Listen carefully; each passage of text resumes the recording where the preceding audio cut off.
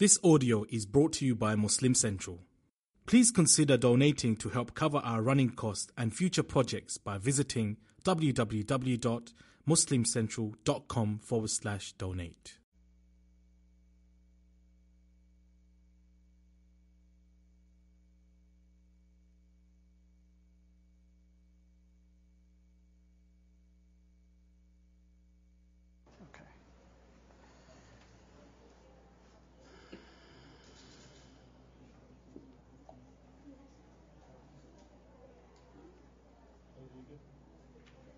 We're good?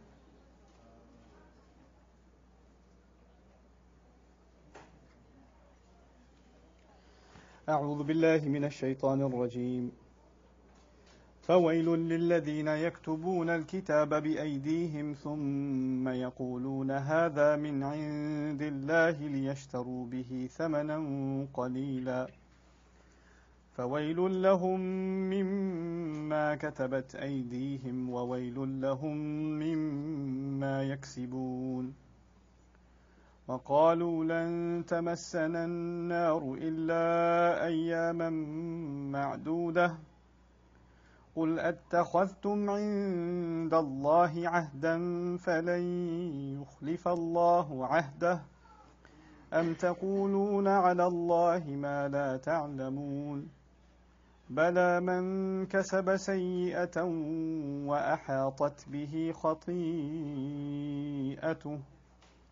فأولئك أصحاب النار هم فيها خالدون والذين آمنوا وعملوا الصالحات أولئك أصحاب الجنة هم فيها خالدون رب اشرح لي صدري ويسر لي أمري واحلل عقدة من لساني يفقهوا قولي فالحمد لله والصلاة والسلام على رسول الله وعلى آله وصحبه أجمعين ثم ما بعد. Once again everybody, assalamu alaikum wa rahmatullahi wa barakatuh.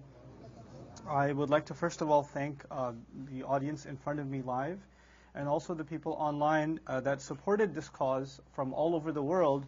The amount of support that we've received has actually been quite overwhelming. Alhamdulillah, over the course of the month of Ramadan, we are over almost 77% of our goals have been met in terms of raising the funds for this project, inshallah ta'ala.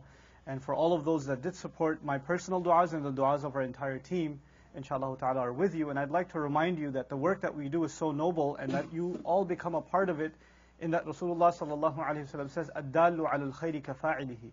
The one who points to something good is like the one doing it themselves. So everybody has a hand in, anybody receives a good message and something in their life changes, and a series of good acts, deeds, events that take place in their life and they become a spreader of good, you have a part in that. And this is such a noble thing to be a part of, because you and I, all of us know that our deeds alone, our personal deeds alone, are not enough. They're not nearly enough before Allah Azza wa Jal. On that account, we need the mercy of Allah, and we could need all the help that we can get. And so this is a way in which I and you, all of us, we share in this work. And on that note, I do want to remind you that the people who teach, like myself, and alhamdulillah, much better people qualified than myself, that teach or try to remind and give a talk and things like that, they may be in a position of prominence, like people see us, right? They see us on a camera, they see us online, you see me in a crowd.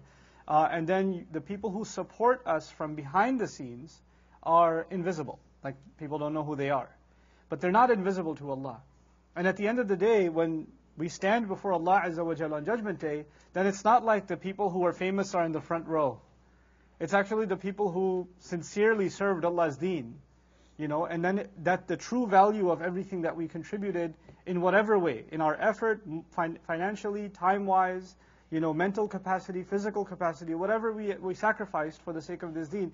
Rather, I shouldn't even say sacrifice, what we invested for the sake of this deen, we'll see that return on investment. So my encouragement to all of you, inshallah, in these last few days is to, also share this project with family and friends, get the word out, so inshallah ta'ala we can close up this gap. And once again, really, truly, very, very grateful. I make dua for all of you and your families that Allah Azza wa Jalla shows you the return on this good cause that you've supported in this life and in the next. فَوَيْلٌ لِلَّذِينَ يَكْتُبُونَ الْكِتَابَ بِأَيْدِيهِمْ ثُمَّ يَقُولُونَ هَذَا مِنْ عِنْدِ اللَّهِ لِيَشْتَرُوا بِهِ ثَمَنًا قَلِيلًا. We're moving on to ayah number 88. And here Allah Azza wa Jal is describing the third and probably the most significant of the crimes that the Israelites have done in regards to the book. Just to put this in context a little bit, the two ayat that we read before this both had to do with the book. So the first one was أَفَتَطْمَعُونَ أَن يُؤْمِنُوا لَكُمْ وَقَدْ كَانَ فَرِيقٌ مِّنْهُمْ يَسْمَعُونَ كَلَامَ اللَّهِ. Are you seriously hopeful they'll accept what you're saying, while a group among them used to hear the word of Allah, used to hear the speech of Allah, and they used to change it anyway, even after they had understood it. So that was the first crime. People, the scholars among them that we talked about, that used to hear the word of Allah and change it, not present what was actually there. وَهُمْ يَعْلَمُونَ. And they well knew what they were doing. And they were the only ones that knew. So it's not like anybody else could come and correct them also. And that's one of the other benefits of وَهُمْ يَعْلَمُونَ. The second group of people mentioned were people who don't even know what the book says. وَمِنْهُمْ أُمِّيُّونَ لَا يَعْلَمُونَ الْكِتَابَ إِلَّا أَمَانِي. Among them are the common masses, uneducated in religion, who don't know the book except their own wishful thoughts. What they imagine is in the book is what they assume is in the book. وَإِنْهُمْ إِلَّا يَظُنُّونَ. And they do nothing but make assumptions. And on that note, two things that I want to bring to your attention that I didn't yesterday before I move on to this ayah, inshallah, is about that ayah, that they know the book, but they don't know the book except their own wishful thoughts. Ibn Abbas radiallahu ta'ala anhuma said something very scary about that ayah. He was asked about that ayah, what does amani mean? And amani, in Lisan al-Arab, I checked this also, in Ibn Manzur's Lisan al-Arab, one of the meanings of amani is actually tilawa. Umniya actually comes in the meaning of recitation also. So, in that sense, they say actually mana bil kitab, or mana al kitab, meaning he read the book, from the same root origin. So Ibn Abbas looks at this meaning, which I translated as wishful thinking, and he finds more compelling to look at it as reading. They don't know their book at all, except for mindless reading. يَعْلَمُونَهُ حِفْظًا وَقِرَاءَةً بِلَا فَهْمٍ. They know it in only two ways. They recite some parts of it, they memorize some parts of it without understanding any of it. لَا يَدْرُونَ مَا فِيهَا. They don't have a clue what's in it. In other words, their relationship with their book became that of a ritual. When I first heard that, this must have been 15 years ago, the hair on my skin rose. Because I come from a part of the world, Southeast Asia, the subcontinent, where we are raised, so many of us are raised and we're told, if you read the entire Quran at least once with a Qari Sahib, who's going to just make you just kind of read the Arabic words, and you go through it, and you know a couple of surahs like قُلْ هُوَ اللَّهُ أَحَدْ إِنَّا أَعْطَيْنَاكَ الْكَوْثَرَ, enough to get by in any prayer, your obligation to the Quran is done. You're set. I already finished it when I was like 10, bro. And there's a Quran finishing party. This kid finished Quran, which actually means he read the Arabic of it, one end to the other, and that's something to be celebrated. And then there's the next step of it, which is some more religious families in whom, and that's actually transpired here as well, so many expats and people from different parts of the world, I want my child to be a hafiz. Because if you want, we make dua to Allah, رَبَّنَا آتِنَا فِي الدُّنْيَا حَسَنَةً وَفِي الْآخِرَةِ حَسَنَةً. Well, dunya means med school, akhirah means hifz of Quran. If I have med school and hifz of Quran, my kid is set. This combination, you can't go wrong. And now, the problem with that mentality is you have a huge population of young people that have memorized the entire Quran, and the vast majority of them have no concern for what it means, have no idea what it means, have never been told that the memorization was only supposed to be a means to a much larger end. Let me tell you, as a student of the Quran, one of the best things you can do for yourself is to memorize Quran. As a student of Quran. Why? Al-Quran yufassiru ba'duhu ba'da. Quran explains itself. You're reading something in Al-Imran, it reminds you of something in Baqarah because it's already in your heart. You didn't have to flip the pages to find it, it was already there. You're reading something in Surah Al-Shu'ara, it reminds you something from Surah Taha. And you connect the dots yourself because you're a hafiz. The purpose of memorization was so you could see how all of the book, أُحْكِمَتْ آيَاتُهُ ثُمَّ فُصِّلَتْ. How its ayat are tightened together, wound together, and then they're separated and explained.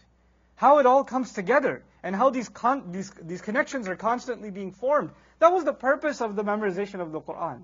The purpose of the memorization of the Quran was also that you stand in the middle of the night and recite, and enjoy the recitation, and just speak to Allah when you're reciting.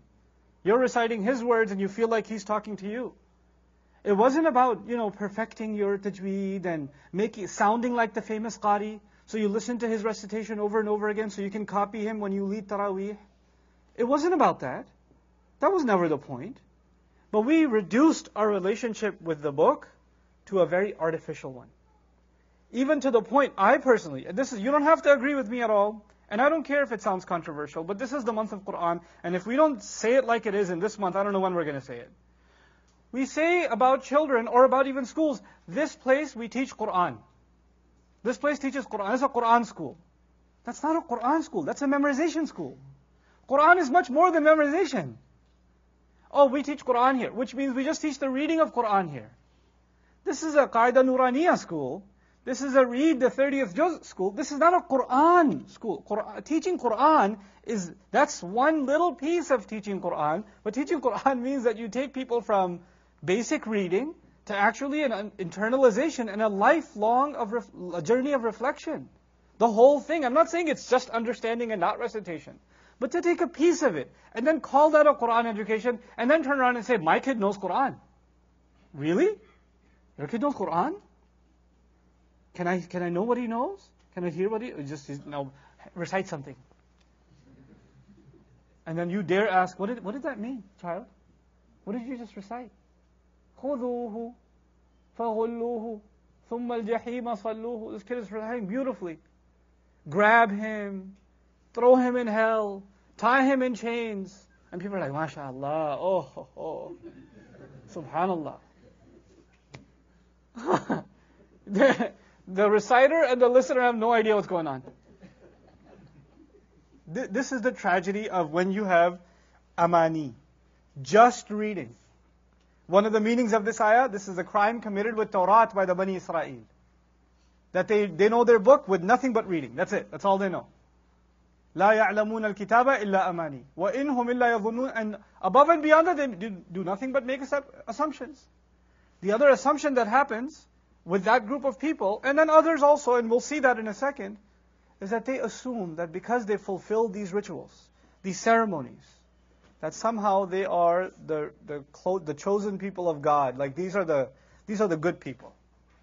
They're better than everybody else, And we create a culture in which we celebrate this kind of thing, and we give I think it's so unhealthy, especially for children. When children memorize Quran, it's something to be encouraged, something to be proud of. But at the same time, you don't turn those kids into trophies, and you don't say, "Oh, mashallah, mashallah, mashallah, sit in the front." And you turn them into this, make them feel like they're some kind of Dalai Lama sacred thing. They're not. They're just kids. You're messing them up. You're creating a self-righteousness in their minds that doesn't exist. And so this is done by the masses of people among the Israelites. And some of that disease has made its way into this ummah. إِنَّمَا يَقْتَصِرُونَ عَلَى مَا يُتْلَى عَلَيْهِمْ. Ibn Taymiyyah rahimahullah adds about that ayah. Their crime is that a lot of them don't even read the book. They're just happy that someone else is reciting it for them. So one, if they recite it, they have no idea what it means. Two, they love listening to recitation. And wallahi al-azim, listening to recitation is a beautiful thing. There's nothing wrong with listening to recitation. But if your relationship with the Quran, that's all it is, then you've got a very serious problem on your hands. Then you've reduced the book to amani. That was all of these things are supposed to be enforcement for the larger goal. How do you know what the goal of the Quran is? Let the Quran tell you itself. لَعَلَّكُمْ تَعْقِلُونَ لِيَدَّبَّرُوا آيَاتِ. So you can understand, so you can think deeply, so you can ponder. So this is what it's supposed to do. زَادَتْهُمْ so it can increase your iman. You hear the word of Allah and it increases you in iman because there's a picture being painted that you hadn't thought about in a while. And Allah refreshes it in your mind. So this was the tragedy of the common people. So the first challenge we saw with the book was people who edited the book. They changed what they heard. The second was people who reduced their relationship with the book to something artificial.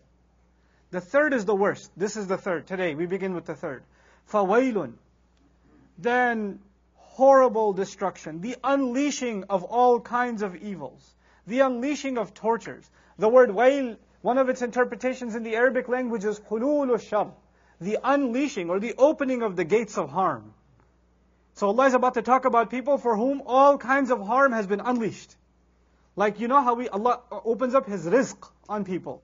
He's talking in this ayah about people on whom He opens up the curse of Allah. He opens up the wrath of Allah, the punishment of Allah in dunya and akhirah. That's wail. Another meaning of the wail, al-huzn wal-halak wal-mashaqqa min al-adhab. Grief, death, destruction, toil, labor, resulting from torture. It's the worst kind of term. And then the Rasul of Allah sallallahu alayhi wasallam, narrated by Abu Sa'id al-Khudri, قال رسول الله صلى الله عليه وسلم الويل واد في جهنم. Wail is actually a valley in hell. يهوي فيه الكافر 40 خريفا. Subhanallah. A kafir is thrown in it and he keeps falling for 40 seasons. He still hasn't hit the bottom.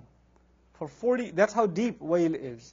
And then he says, لو أرسلت فيه الجبال لماعت عن حره قبل أن تبلغ قعره. He says, if a mountain was thrown into wail, that before it would reach the bottom, it would melt away. That's wail. The ayah begins with wail. Who is this horrible, horrible place in hell for? Some other narrations describe wail is a place in hell that hell itself is afraid of. And he says, لِلَّذِينَ يَكْتُبُونَ الْكِتَابَ بِأَيْدِيهِمْ. Wail is for those who continue to write the book with their own hands. This is not the same as they change the book. That's already been mentioned. يُحَرِّفُونَهُ مِنْ بَعْدِ مَا عَقَلُوهُ. They edit it even after they had understood it. That's different. Now they're not changing the book, they are what? Authoring the book. They're writing it themselves. يَكْتُبُونَ الْكِتَابَ بِأَيْدِيهِمْ ثُمَّ يَقُولُونَ. And after having written the document with their own hand, what do they say? هَذَا مِنْ عِنْدِ اللَّهِ. This is actually directly from Allah. And they say, you could just say, هَذَا مِنْ Allah. This is from Allah. But they say, هَذَا مِنْ عِنْدِ اللَّهِ, as if to guarantee you, this is exactly what Allah wants from you. Now you would think this was a problem of the Israelites back in the day. They authored some parts of the Tawrat, and they did that. But of course, we don't make up surahs of Quran. We don't do that. Muslims can't possibly today be guilty of this crime, can we? Or is it the case that we make up stuff and then hand it to someone and say, recite this 3,000 times and your hair will grow back. And do this, put this in your car, hang it in your car, and Allah Azza wa Jal will allow you'll find your wallet. Or you won't even need an oil change for your motorcycle, or whatever. Do we come up with stuff and then say that the ghaib somehow, from the unseen, Allah will help because of this formula that not Allah, not His Messenger ever gave. They never gave. You can encourage people to make dua. You can encourage people to do dhikr.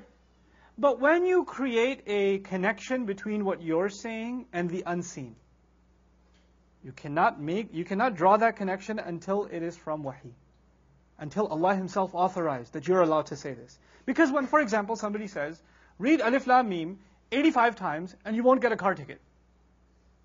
And people have, this is a particular problem in a certain part of Asia. We have on our fridges, Alif Lam Mim, Kaf, Ha, Ya, Ain, Sad, Taha, Yasin. There's a grid. And what does that do? I used to live in a place, I asked an auntie one time, I saw it many years ago. I said, auntie, what does that do? Why do you have that there? Well, actually, if you recite this, then the food in the fridge doesn't go bad. I said, oh, where did that come from? Where did that come from? So it's in a book. It's in an Islamic book. How Islamic is this book? Where is this book? And then I saw another dua. This was even crazier. This one blew my mind. I saw this dua, and I started reading it. And it's part hadith, part an ayah, part another ayah, part a hadith, part another ayah, all mixed together. And I was like, what is that? Oh, this is special dua. This is a dua when you really need to fix your problems. I was like, where is it from? Is this mentioned in Bukhari, Muslim? Is it? I know it's not in the Quran, so is it some other source that I don't know about? Oh no, there's this dua book. I'll show it to you. And she actually brought it and showed it to me. And this dua, I won't tell you the title because it's too epic. And because the Arabic actually says tunajina, which means you rescue us. But they read it tanjayna. which I don't even know what that is. But anyway. So the sharh of the dua, there's actually an explanation where this dua came from. I was like, okay, I will find out where this dua came from. Where did the dua come from? Well, there was a shaykh, a very sacred man. He was traveling by sea. He wanted to go to Hajj, so he was traveling by sea. And on the way, there's 300 people on the boat. And on the way, there was a storm. And as the boat was rocking, the shaykh saw the Prophet ﷺ come to him and say, gather all the people and recite this. And so he gathered all the people as the boat is rocking, and they start reciting it. And they were told to recite it 300 times, but they only recited it 4 or 5 times. Not only was the storm over, but their 3-month journey had already been crossed. And they were already at the shores where they were supposed to be. And then at the bottom it explains, this is why this dua is so important. If you do it, it'll solve all your problems. Hair growth, fat loss, like eyesight problems, you name it. This plumbing, you name it, it will take care of your business. This is a dua to have. So it's a must-have on your fridge. Now, the only slight problem with this story is that you cannot claim to see Rasulullah ﷺ when you're awake. That's like an ijma'i issue in this ummah. He can come to you in your dream. And that's it. And if you say that Rasulullah ﷺ said this, then you're claiming that what you're saying is wahi. And when you say that, then that itself is an act of kufr. Because the doors to wahi, other than dreams, closed with Rasulullah ﷺ. So there's a slight problem with this boat explanation that has now become the foundation of people make this stuff up. And people take it like religion, like it's from God. Now listen to this. فَوَيْلٌ لِلَّذِينَ يَكْتُبُونَ الْكِتَابَ بِأَيْدِيهِمْ ثُمَّ يَقُولُونَ هَذَا مِنْ عِنْدِ اللَّهِ. What horrible destruction lies for those who continue to write the book with their own hands and then have the audacity to say this is especially from Allah. This is especially from Allah. Making that connection. Do this and Allah will do that. The only one who can tell you that is who? The Messenger of Allah sallallahu alaihi wasallam. Make this dua, Allah will forgive your sins. Say this salawat, the angel will do this. When you say this, there's a cause and effect. This, if this, then this. If this, then this. The if part is in the seen world. The then part is in the unseen world. These sins will be forgiven. These good deeds will be written for you. Make this dua and, or recite this Qur'an on the day of Friday. Recite Kahf and the Dajjal will not touch you or the fitna won't touch you and protection will come to you. All of those fada'il that we know about. That the Prophet ﷺ would give us and he would remind us what their value is. He does not know that himself. He's taught this. Because this knowledge of the unseen only belongs with Allah. So nobody can come afterwards and say, if you do this and this dhikr that I just authored, that it's going to create this and this effect from the world of the unseen. You saying that is claiming to have knowledge that you don't have. وَمَا كَانَ اللَّهُ لِيُطْلِعَكُمْ عَلَى الْغَيْبِ. Allah will never be one to inform you of the unseen. Allah will not be one to tell you news of the unseen. He declared that already. But you know what happens when a huge population of Muslims is ignorant of their religion, ignorant of the Book of Allah, ignorant of the sanctity of revelation. Then you have people that in the name of religion turn this stuff into a business. Then people come to these holy people and say, I keep having daughters, I need a son. What dhikr can you give me? And he says, hold on. And then he'll write something, like he'll write like his favorite cartoon show's name or something. He won't even tell you what he's writing. Build it up, throw it in a glass of water, drink this. And he'll take it out, wrap it around your arm. If you take it off, then you won't have a son. And if you do, he'll have cancer. And this woman won't take it off. This woman won't take it off.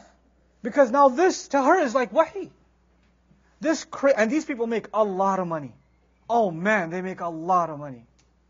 This becomes a business, man. This is crazy. This stuff is crazy. These people will solve my problems because they have access to the ghaib. This is ثُمَّ يَقُولُونَ هَذَا مِنْ عِنْدِ اللَّهِ. And let me tell you why they do this. Because the kinds of people that are drawn to this kind of cult mentality, those are the kind of people who can't think for themselves. They're easy to take a ride of, easy to take advantage of. to pull money out of. And so, لِيَشْتَرُوا بِهِ ثَمَنًا قَلِيلًا. So they can sell this stuff they made up for a small gain. It's just an industry. That's all it is an industry. You know? You have these sanctuaries all over Pakistan, India, Bangladesh. You know, these people go there, there are graves, they don't even know whose grave it is. And they're going crazy at these graves, making dua, crying there, you know, sacrificing animals there, some even doing sajda there. And you have these like people that claim to be like God's people, their hairs all over the place, and they're like Allah, Allah, Allah like that. And you go, and this guy doesn't care anything about the world, and he's just lost in Allah, but his hand still sticks out for a few rupees. If you're so lost in Allah, how did the business side of things, that you don't forget that part, you know? It's an industry. And this is what happens when an ummah deteriorates. And we're not the first ones to experience this. This happened before us with Banu Israel. لِيَشْتَرُوا بِهِ ثَمَنًا قَلِيلًا. So we're now seeing the phrase لِيَشْتَرُوا بِهِ or يَشْتَرُونَ بِآيَاتِ اللَّهِ ثَمَنًا قَلِيلًا twice now. Once it was they actually take revelation itself and misrepresent revelation for gain. Now this isn't even about revelation. This is about stuff they just make out of thin air. They create a religion within the religion that has nothing to do with Islam. And they create this cult following so they can keep their industry going. People, you know, Rasulullah ﷺ had prevented, you know, some munafiqun used to come and want to speak with the Prophet ﷺ privately. And they used to waste a lot of his time. But they didn't want to talk to him. They just wanted to make it look like, you know, the Prophet pays us personal attention. It looked good for PR purposes that they came and sat next to the Prophet ﷺ. So Allah prevented that tactic of theirs and said, فَقَدِّمُوا بَيْنَ نَجْوَاكُمْ صَدَقَةً. If you're going to see the Prophet ﷺ, give some sadaqah and then go sit with him. Give some sadaqah and then go sit with him. What was the purpose of the ayah? The purpose of it was he knows that the munafiqun are cheap. So if it's going to cost him a few bucks, no, actually it's not that important. I'm going to go. But this wasn't even done like the Prophet ﷺ is so sacred. And in order to come in his company, you better give a donation before you get access to it. No. This was done to prevent who? Munafiqeen. From seeing Rasulullah ﷺ. And even in the very next ayah, you know, Allah Azza wa Jalla says, and if you can't afford it, it's okay. فَأَقِيمُوا الصَّلَاةَ وَآتُوا الزَّكَاةَ. Establish prayer and give zakah. You know? So, even in the Quran, Rasulullah ﷺ doesn't have an entrance fee, man. You don't have to pay special access and then you get to talk to him and he'll make dua for you or whatever. Well, this became like an alternative to the medical industry. People go to them for prescription. You know? People go to them for healing. And so, لِيَشْتَرُوا بِهِ ثَمَنًا قَلِيلًا. And then look at the last part. فَوَيْلٌ لَهُم مِّمَّا كَتَبَتْ أَيْدِيهِمْ. Then, horrible destruction. Wail once again. That's the second time. For these people. Because of what their hands wrote. Obviously, nobody writes with their feet. So why say their hands wrote? If Allah says, فَوَيْلٌ لَهُم مِّمَّا كَتَبُوا, what they wrote. Everybody knows you write with your hands. Why does Allah add, كَتَبَتْ أَيْدِيهِمْ? The same reason He says, تَقُولُونَ بِأَلْسِنَتِكُمْ. You know, you say with your tongues. يَقُولُونَ بِأَفْوَاهِهِمْ. They say with their mouths. Everybody says with their mouth. Nobody speaks with their elbows. Why does He add mouth? Why does He say write with the hand? Why they wrote with their own hands? This is actually how you speak when you're extremely angry. In virtually every language. You're going to talk to me with that mouth? What just came out of your mouth? You did this with your own hands? When you talk like that, that's an unusual level of rage. That is not a normal thing to say. You know? This is the doing of your hands? You let your hands do this? مِمَّا كَتَبَتْ أَيْدِيهِمْ. And then he concludes it with another wail. وَوَيْلٌ لَهُمْ مِمَّا يَكْسِبُونَ. And then wail, which I've already described to you. The ultimate destruction. The worst of all. Because of what they've earned. What they keep earning. In other words, Allah is telling us twice in this ayah. That all this whole thing is actually built around the idea of industry, manipulation of people. This is actually, some people study this stuff and they run it like a business. And you don't have to go to sanctuaries and like temples and places like that, you know, and grave sites to see this business. People will come to your home, man. Start a halaqah. And they have a tactic, let me tell you. Some of you might even have fallen prey to it. They'll come, they'll talk about Allah and His Messenger, sallallahu alaihi wasallam, and they will remind you of how bad you are, how you're a sinner, and how you're just going to hell, and how you've forgotten about Allah and you're not grateful. And they particularly like to make sure women of the home are sitting in these halaqat. And for 3 hours, people are sitting there crying, I'm so messed up. Thank you. You opened my heart. And he won't ask for anything. Let's say next week. Then a few weeks of this, and then they'll offer food. And he said, no, it's okay. It's okay. Sheikh, we notice you never eat anything. It's okay. I don't want to talk to you about my problems. You have problems, Sheikh? No, it's okay. It's okay. Let's just talk about how bad you are. No, Sheikh, this is from us. Please take it. Please. And slowly, guys, he didn't even have to ask. You just start. And he said, no, I'm not asking. No, please don't.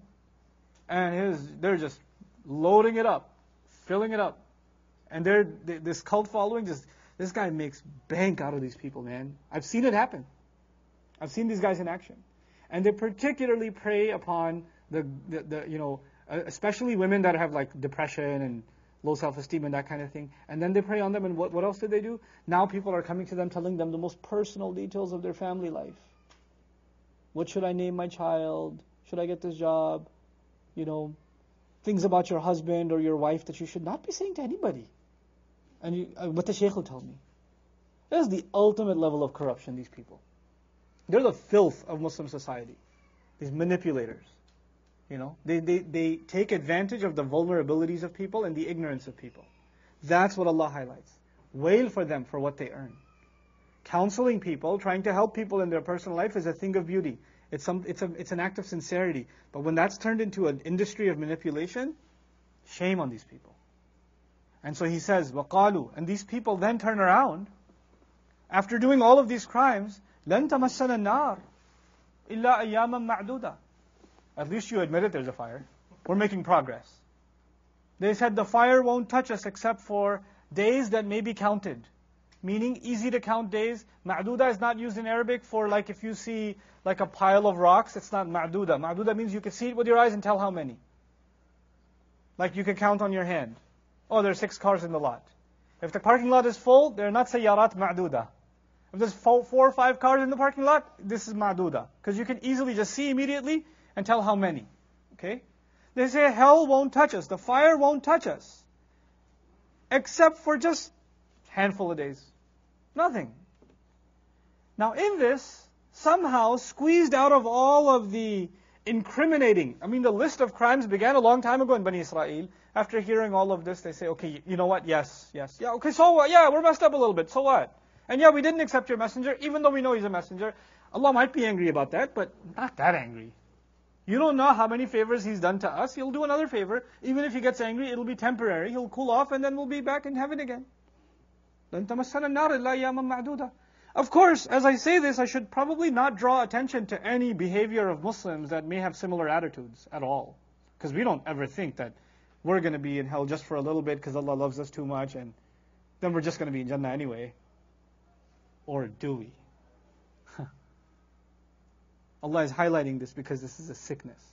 People lean on it and say, come on, fine. Allah will be upset. I might be thrown in the barbecue for just a bit. But He'll take me out. I won't be there that long. Guys, you don't know what you're saying when you say that. You really don't know what you're saying. I'm going to come back to what Allah says to the Muslims about this issue. But first, let me tell you where this idea came from. In the research of Ibn Ashur, rahimahullah, on this matter, he commented after studying the Tawrat. He said, وَقَدْ أَمِنُوا مِنَ الْمُؤَاخَذَةِ إِلَّا أَيَّامًا مَعْدُودًا. They felt safe from any kind of accountability, that Allah will hold them to account and punish them, except for a few days. تُعَادِلُ أَيَّامَ عِبَادَةِ الْعِجْلِ. That was in the number of days that they worshipped the calf. That's how many days that we're going to get punished. So if we were messed up for like 40 days, 30 days, 20 days, 15 days, 5 days, that's how long it's going to be. We already did that crime, and that's the one Allah was really mad about, but He's been okay since. He gets mad, but not that mad. That was the big one. And then he adds, أَوْ أَيَّامًا عَنْ كُلِّ أَلْفِ سَنَةٍ مِّنَ الْعَالَمِ يَوْمٍ. Or they say for every 1,000 years of this life, one day. And then they say, وَإِنَّ ذَلِكَ عَذَابٌ مَكْتُوبٌ عَلَى جَمِيعِهِمْ. Listen to this Jewish theology that was developed. What was developed was the Jewish people are allowed to sin whatever they want. Sin away. Do whatever you want. And Allah will collect the sins of all of Jewish society, and then He will punish them one day every 1,000 years. All of them. Men, women, children, all of them. He'll just let His anger out on one day, and then let them go another 1,000 years. So when a major catastrophe would happen with the Jewish people, like they would be exiled or invaded or massacred, then they'd say, oh, this is one of those 1 in 1,000 years. Now we can go, another 999.9 years off. Yes. Because we paid the price. So they had their own concept of justice, like bucket justice, right? You mess up for 1,000 years, and by the way, if you mess up for 1,000 years, doesn't it seem like Allah is punishing people that came much later for crimes that happened much before? Is that even justice? But they devised this twisted concept, and we're completely okay with it. And that's actually what helps you understand later on in Quran. They say, يَوَدُّ أَحَدُهُمْ لَوْ يُعَمَّرُ أَلْفَ سَنَةٍ. Each of them wishes they could live 1,000 years. Why 1,000 years? Because anything over 1,000 years, that one day is coming. So right up to 1,000 years, and then before the punishment gets here, I can die. I'll be fine. Allah says, وَمَا هُوَ بِمُزَحْزِحِهِ مِنَ الْعَذَابِ أَنْ يُعَمَّرْ. He will not be getting away from the punishment even if he lived that long. And if he was given that extension. Here Allah says they have this attitude, they won't end up in hell except for just a few days. Allah asked the angry question, قُلْ أَتَّخَذْتُمْ عِنْدَ اللَّهِ عَهْدًا. Have you taken a promise with Allah? Have you gotten this guarantee from Allah that you just said? فَلَنْ يُخْلِفَ اللَّهُ عَهْدَهُ. And as a result of that promise, Allah will not be going back on His promise? Please, show it to me. Which chapter of Tawrat? Is it in Genesis? Is it in Exodus? Where is it? Which of the 5 books? What of your Torah tells you that you are saved from the fire of hell? You even erased all mention of hell. So for you to come out and say this is actually yet another يَكْتُبُونَ الْكِتَابَ بِأَيْدِيهِمْ ثُمَّ يَقُولُونَ هَذَا مِنْ عِنْدِ اللَّهِ. Just making it up on your own. Or then Allah calls them out directly and says, أَمْ تَقُولُونَ عَلَى اللَّهِ مَا لَا تَعْلَمُونَ. Or are you attributing things to Allah that you have no knowledge of? Are you saying things on behalf of God that you know nothing about? Is that the case with you? Because if not, bring forward. Bring something forward. Now when you challenge people like that, what do they bring forward? Clearly they can't bring forward Allah's book. Because there's nothing in Allah's book that justifies this. They can't bring forward the teachings of a prophet. You know what they can bring forward? Are you challenging our shaykh? Because who do you think you are? And so they can hide behind their ahbar, their rabbaniyin, their qissisin, their priests, their rabbis. And if this cult disease enters into this ummah and someone challenges and says, bring forward some evidence, people can say, well actually my shaykh is the evidence. He has a maqam, he's reached a certain spiritual state in his faith that he doesn't have to, he is evidence. He doesn't need a book, he is a book. And this silliness, this popification of people is not something Allah ever allowed subhanahu wa ta'ala. Never. Never did He take people and consider them so sacred and so close to Allah that they're even beyond criticism. You go there and like the mafia, they put forward their hands and Which prophet? Which prophet did this? Which sahabi did this? And those are much better people than anybody that came after them. This kind of sanctification of people, to consider them in these maqamat, this is all a new invention. And actually, I argue not that new. This is something that afflicted the people who came before us. It happened with the Jews, it happened with the Christians. I've seen it. I go to the store, they're Coptic Christians there, and one time their priest came into the store. And man, the guy is very devout, right? So the guy gathered his groceries, brought them to the counter, but the guy at the counter, who's obviously an ardent follower, a worshipper, he grabs his hand and kisses it for like 5 minutes. I'm waiting to buy my stuff, and he's still smooching. Like, he's not, because he's got to get all the blessings, And then when he's done, the guy just gets a discount. We shouldn't be doing this. And I argue I'm a victim of it myself. This is so widespread. It's so widespread that people literally, they see me and say, MashaAllah, brother, can you just pat your hand on my child's head? What? Why? Is there a new shampoo you tried with him that you want me to, what? Why do you want me to? Can you just make some dua for him and on him? What do you think I am? I'm on YouTube, dude. It's not on Facebook. It's not that. But we have this mentality that's been brought down onto us. That anybody who teaches anything about the deen must be some kind of half floating in the air saint thing that, and I tell you something about my youth a long time ago. I used to wear I used to have a much longer beard, a thobe, and sometimes a turban. The whole 9 yards. I completely stopped wearing it for a long time. You know why? Every time I give a khutbah, what would happen afterwards? People treat you like the Pope, man. Shake your hand and... What are you doing? Why are you doing that? Because you look like someone from a different time. So you must be somehow sanctified and holy, and we need to get the blessings. This is silly. It's silly. We respect teachers, we respect scholars, and the love and appreciation I get, it humbles me. It really does. But at the end of the day, وَمَنْ أَحْسَنُ قَوْلًا مِمَّنْ دَعَا إِلَى اللَّهِ وَعَمِلَ صَالِحًا وَقَالَ إِنَّنِي مِنَ الْمُسْلِمِينَ. Who could be better than someone who tries to call people to Allah, tries to do good deeds, and at the end of the day says, no doubt I am from within the Muslims. I'm not above the Muslims. I'm one of them. Meaning the things I'm trying to preach to you are not some problems that you have and I don't have. If I'm talking about taqwa, that doesn't mean my taqwa problems have already been solved. If I'm talking about iman, that doesn't mean I have iman already, you guys need help. That's not what that means. I'm reminding myself and reminding all of you. We are in the boat together. So this idea of, overly sanctifying religious leadership, it created such a problem in Banu Israel. And now today, we are in danger of that extreme, right? So on the one hand, you have this one extreme of sanctifying people of religion, and on the other, people get turned off from deen, and they don't even give normal human decency and respect to people of religion, because they think they're all corrupt and they're all the same. We don't have any middle ground, no civility left. What is the reality of this idea? Is the fire really not going to touch us except for a few days? Allah says, Bala, not at all. No. On the contrary.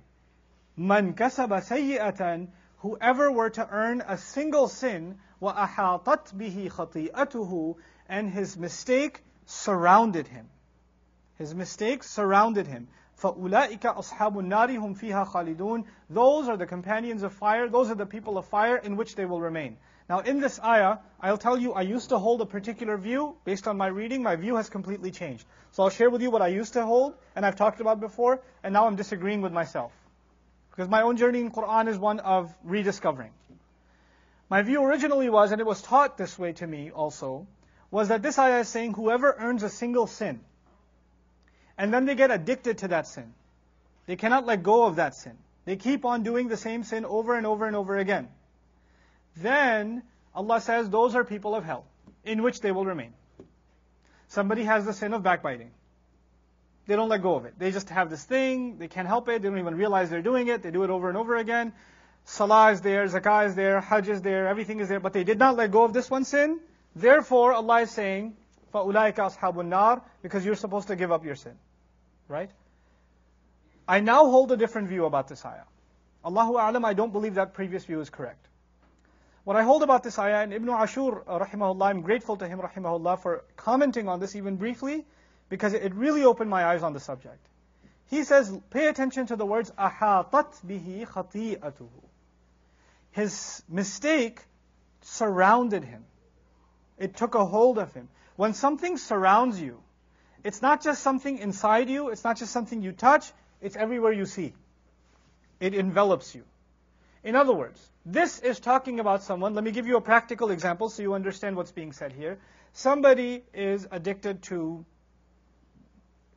stealing. And they can't let go of the habit.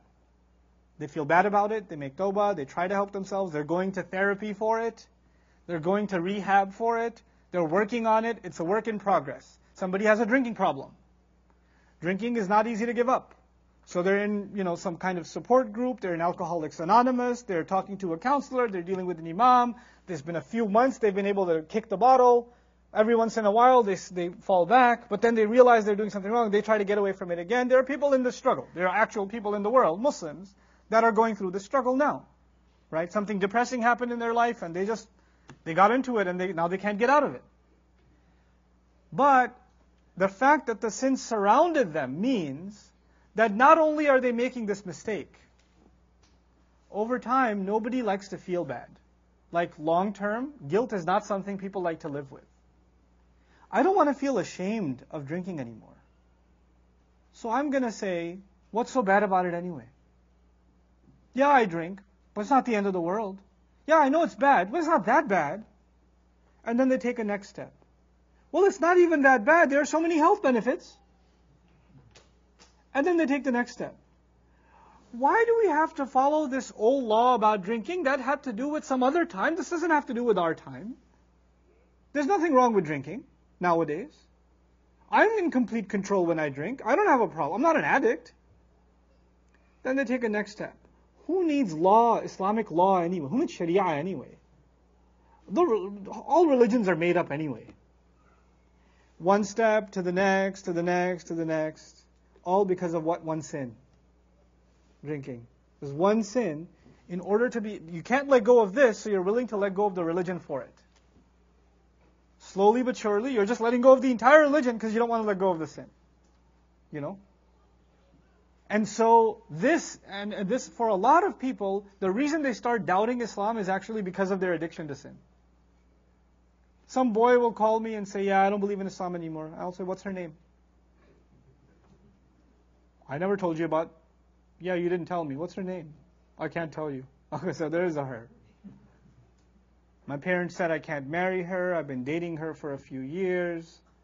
They keep telling me it's haram. I'm tired of hearing that it's haram. Who needs haram anyway? It's because of this haram business that I don't have a good relationship with my parents. And haram came from Islam. Islam is the reason my parents are messed up towards me and I can't be with my girlfriend. So who needs Islam? بَلَا مَنْ كَسَبَ سَيِّئَةً وَأَحَاطَتْ بِهِ خَطِيئَتُهُ. It surrounded him entirely.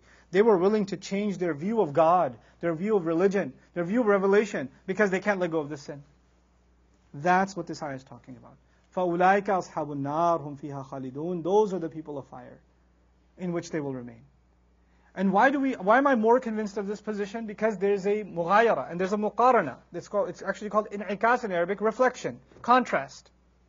The very next ayah is a contrast. If you read the ayah on its own, it seems like a very plain, simple ayah. Nothing to it. وَالَّذِينَ آمَنُوا وَعَمِلُوا الصَّالِحَاتِ أُولَٰئِكَ أَصْحَابُ الْجَنَّةِ هُمْ فِيهَا خَالِدُونَ. Very simple ayah. Those who believed, those who did the few good deeds asked of them, those are the people of heaven, those are the people of Jannah, the garden, in which they will remain. Seems like a straightforward enough ayah. But if you contrast it, there were two things mentioned. They believe and they do good deeds. The contrast of that is they disbelieve and do evil deeds. Isn't it? If you say belief and good deeds, the opposite would be what?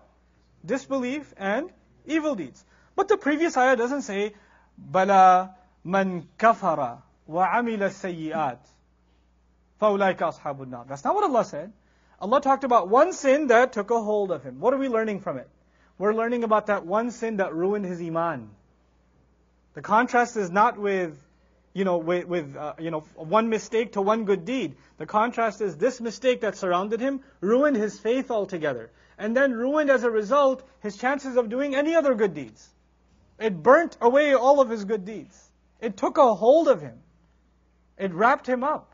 Like drugs, like alcohol, like zina. These are the kinds of sins that can take over a person's life, like drugs. They can just take over a person's life. And everything will be gone. Everything will get burnt away. And so this, by contrast, you understand the ayat of Quran. Look at how, if you study the ayah on its own, and if you study it in its context, what a difference it makes. On its own, it just says they believe, they do good deeds, they go to Jannah, which has a meaning. But by putting it in its context, you understand what the previous ayah meant. Now in these last 10 or so minutes, I want to share with you one of the most beautiful ayat, summarizing the entire Sharia of Bani Israel.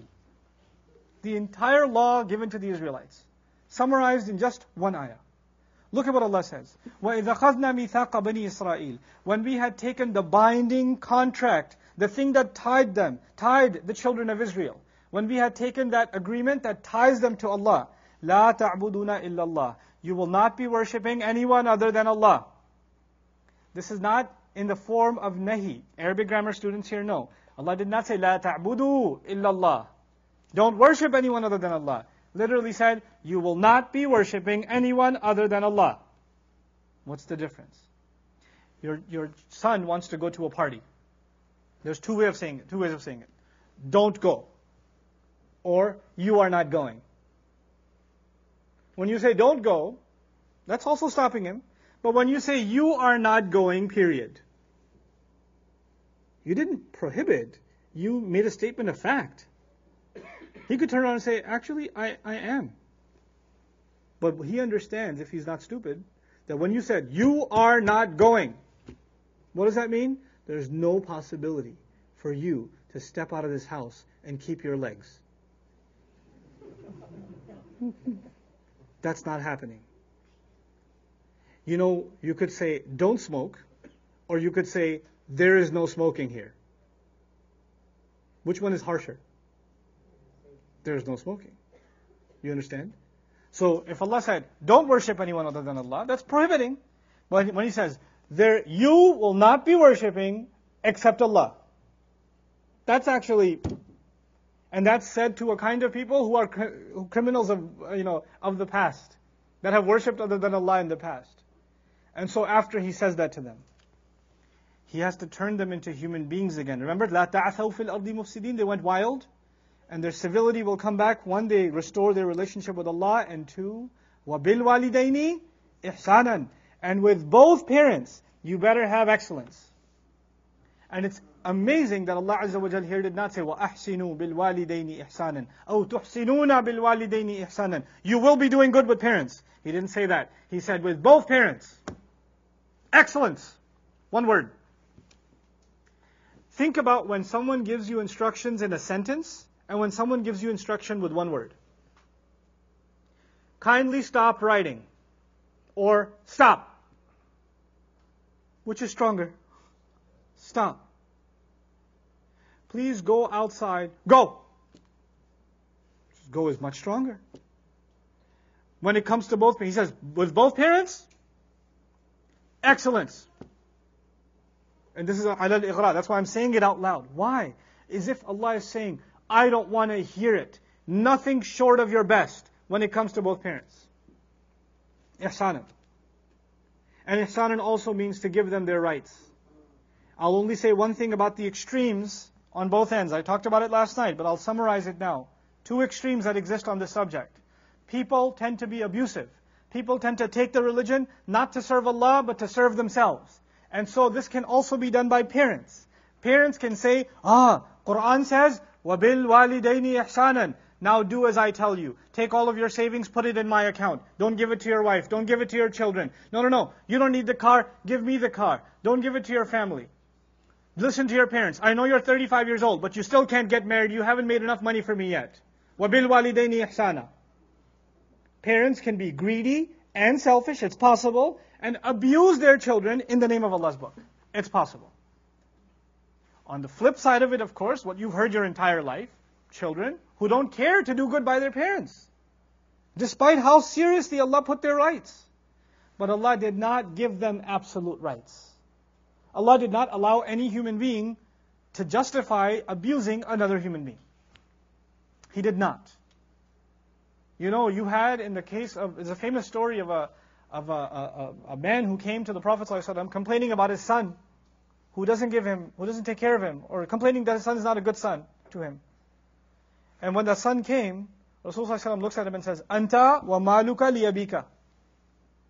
You and your money belongs to your dad. Whoa. What did he just say? Now some fathers in the audience are going to make sure they find this video and take this one clip that says, you and your money belong to your dad. You listen to that, son? You know, this is my favorite Islamic lecture of all time. What's the full story? Rasulullah ﷺ describes a father who takes care of his son. The son doesn't even return his salams, doesn't even open the door before him, has completely abandoned him, speaks ill of him. And actually the father didn't want to say it. The father came to the Prophet ﷺ and said, I have a good son, he takes care of me. And Rasulullah ﷺ saw right through him and said, tell me what's really going on. And then he started telling him some of these things. Then he called that abusive, ridiculous son and said, you need to pay back. You and your money belong to your dad. That wasn't a universal for all sons. That was for that idiot son that was not taking care of his father, who had done wrong by his father, who had taken his father's wealth too. What about the rest of us? We have to take care of our parents when they're in financial need, absolutely. When they're in need of health, when they're in need of company, when they're in need of our love, when they reach old age, we're not supposed to abandon them and leave them alone, not get annoyed with them, take care of them, etc. All of that is true. All of that is true. But not according to what they set, according to what Allah and His Messenger set. Your relationship with people, your rights and responsibilities are not determined by you or them. They are determined by Allah and His Messenger sallallahu alaihi wasallam. You know what happens between people is no matter how much you do for your wife, she'll still say you don't do anything for me. No matter how much you do for your father or your mother, what are they going to say? I wish you were a good son. It's almost impossible, if not impossible, to make people happy. Isn't that a case in life? So then how are you ever going to have ihsan to your parents? You have to have ihsan to your parents not by their standard, but by Allah's standard and your own conscience. Did I do the very best that I could? And did I do for them without wronging anybody else? If you're doing ihsan to your parents and starving your children, or depriving them of their rights, or your spouse of her rights, or of his rights, in women's cases, women want to do right by their parents and they're just ignoring their husband, then you're not doing ihsan to your parents.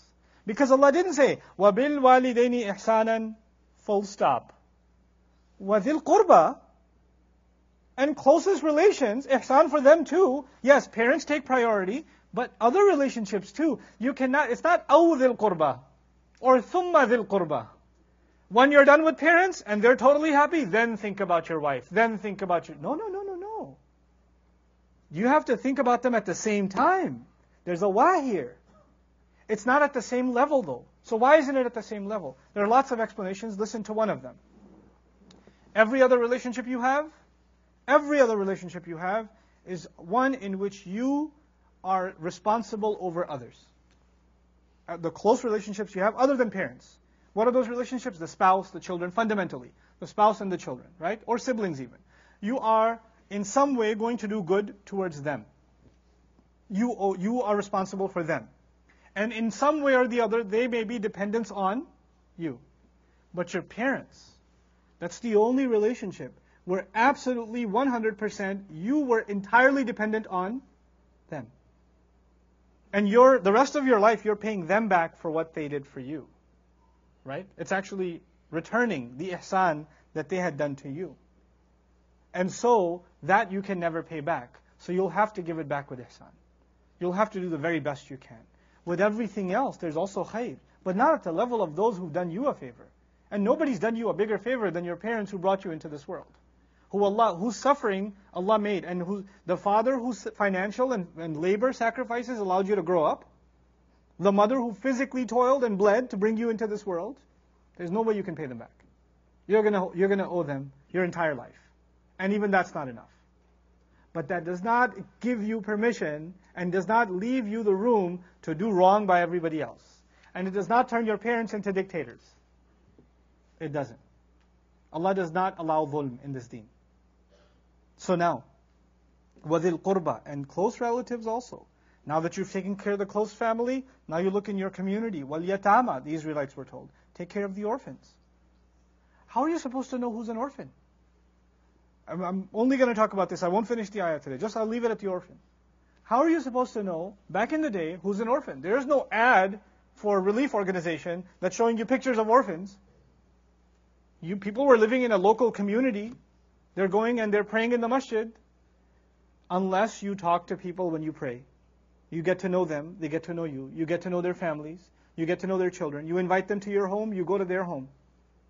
Until that happens, you don't know who the yatim is. If you just come to the masjid, say salam to somebody and go, put your shoes on and go. There is no relationships being created. There's no invitations happening. People aren't personally getting to know each other in a community. When that happens, will you ever know who the yatim is? No. And you know when you don't know who the needy are in your community, you know what Allah calls you? Allah calls you jahil. يَحْسَبُهُمُ الْجَاهِلُ أَغْنِيَاء مِنَ التَّعَفُّفِ. The jahil thinks they don't need. There's a yatim coming, there's a marid coming, there's a miskeen coming to our masjid. He's praying here.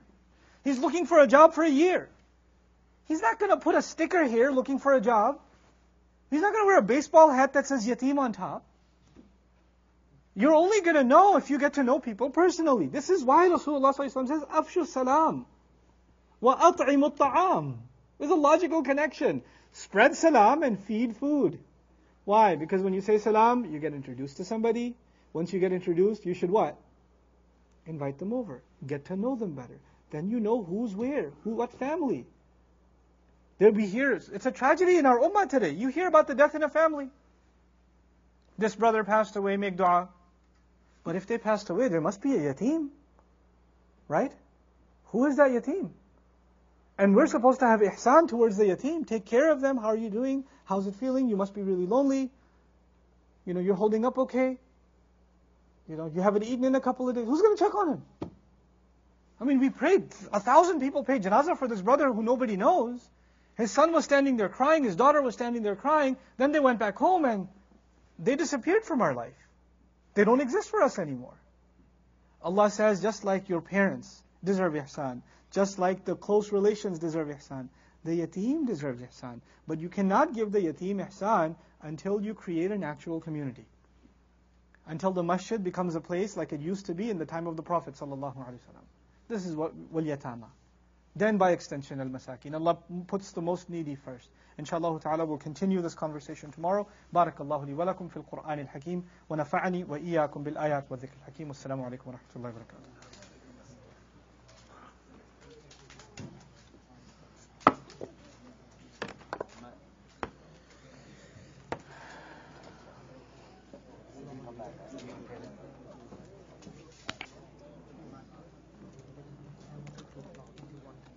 Is there any way we can go for the courses in Bayina? Is there a tuition ever for like students from like us?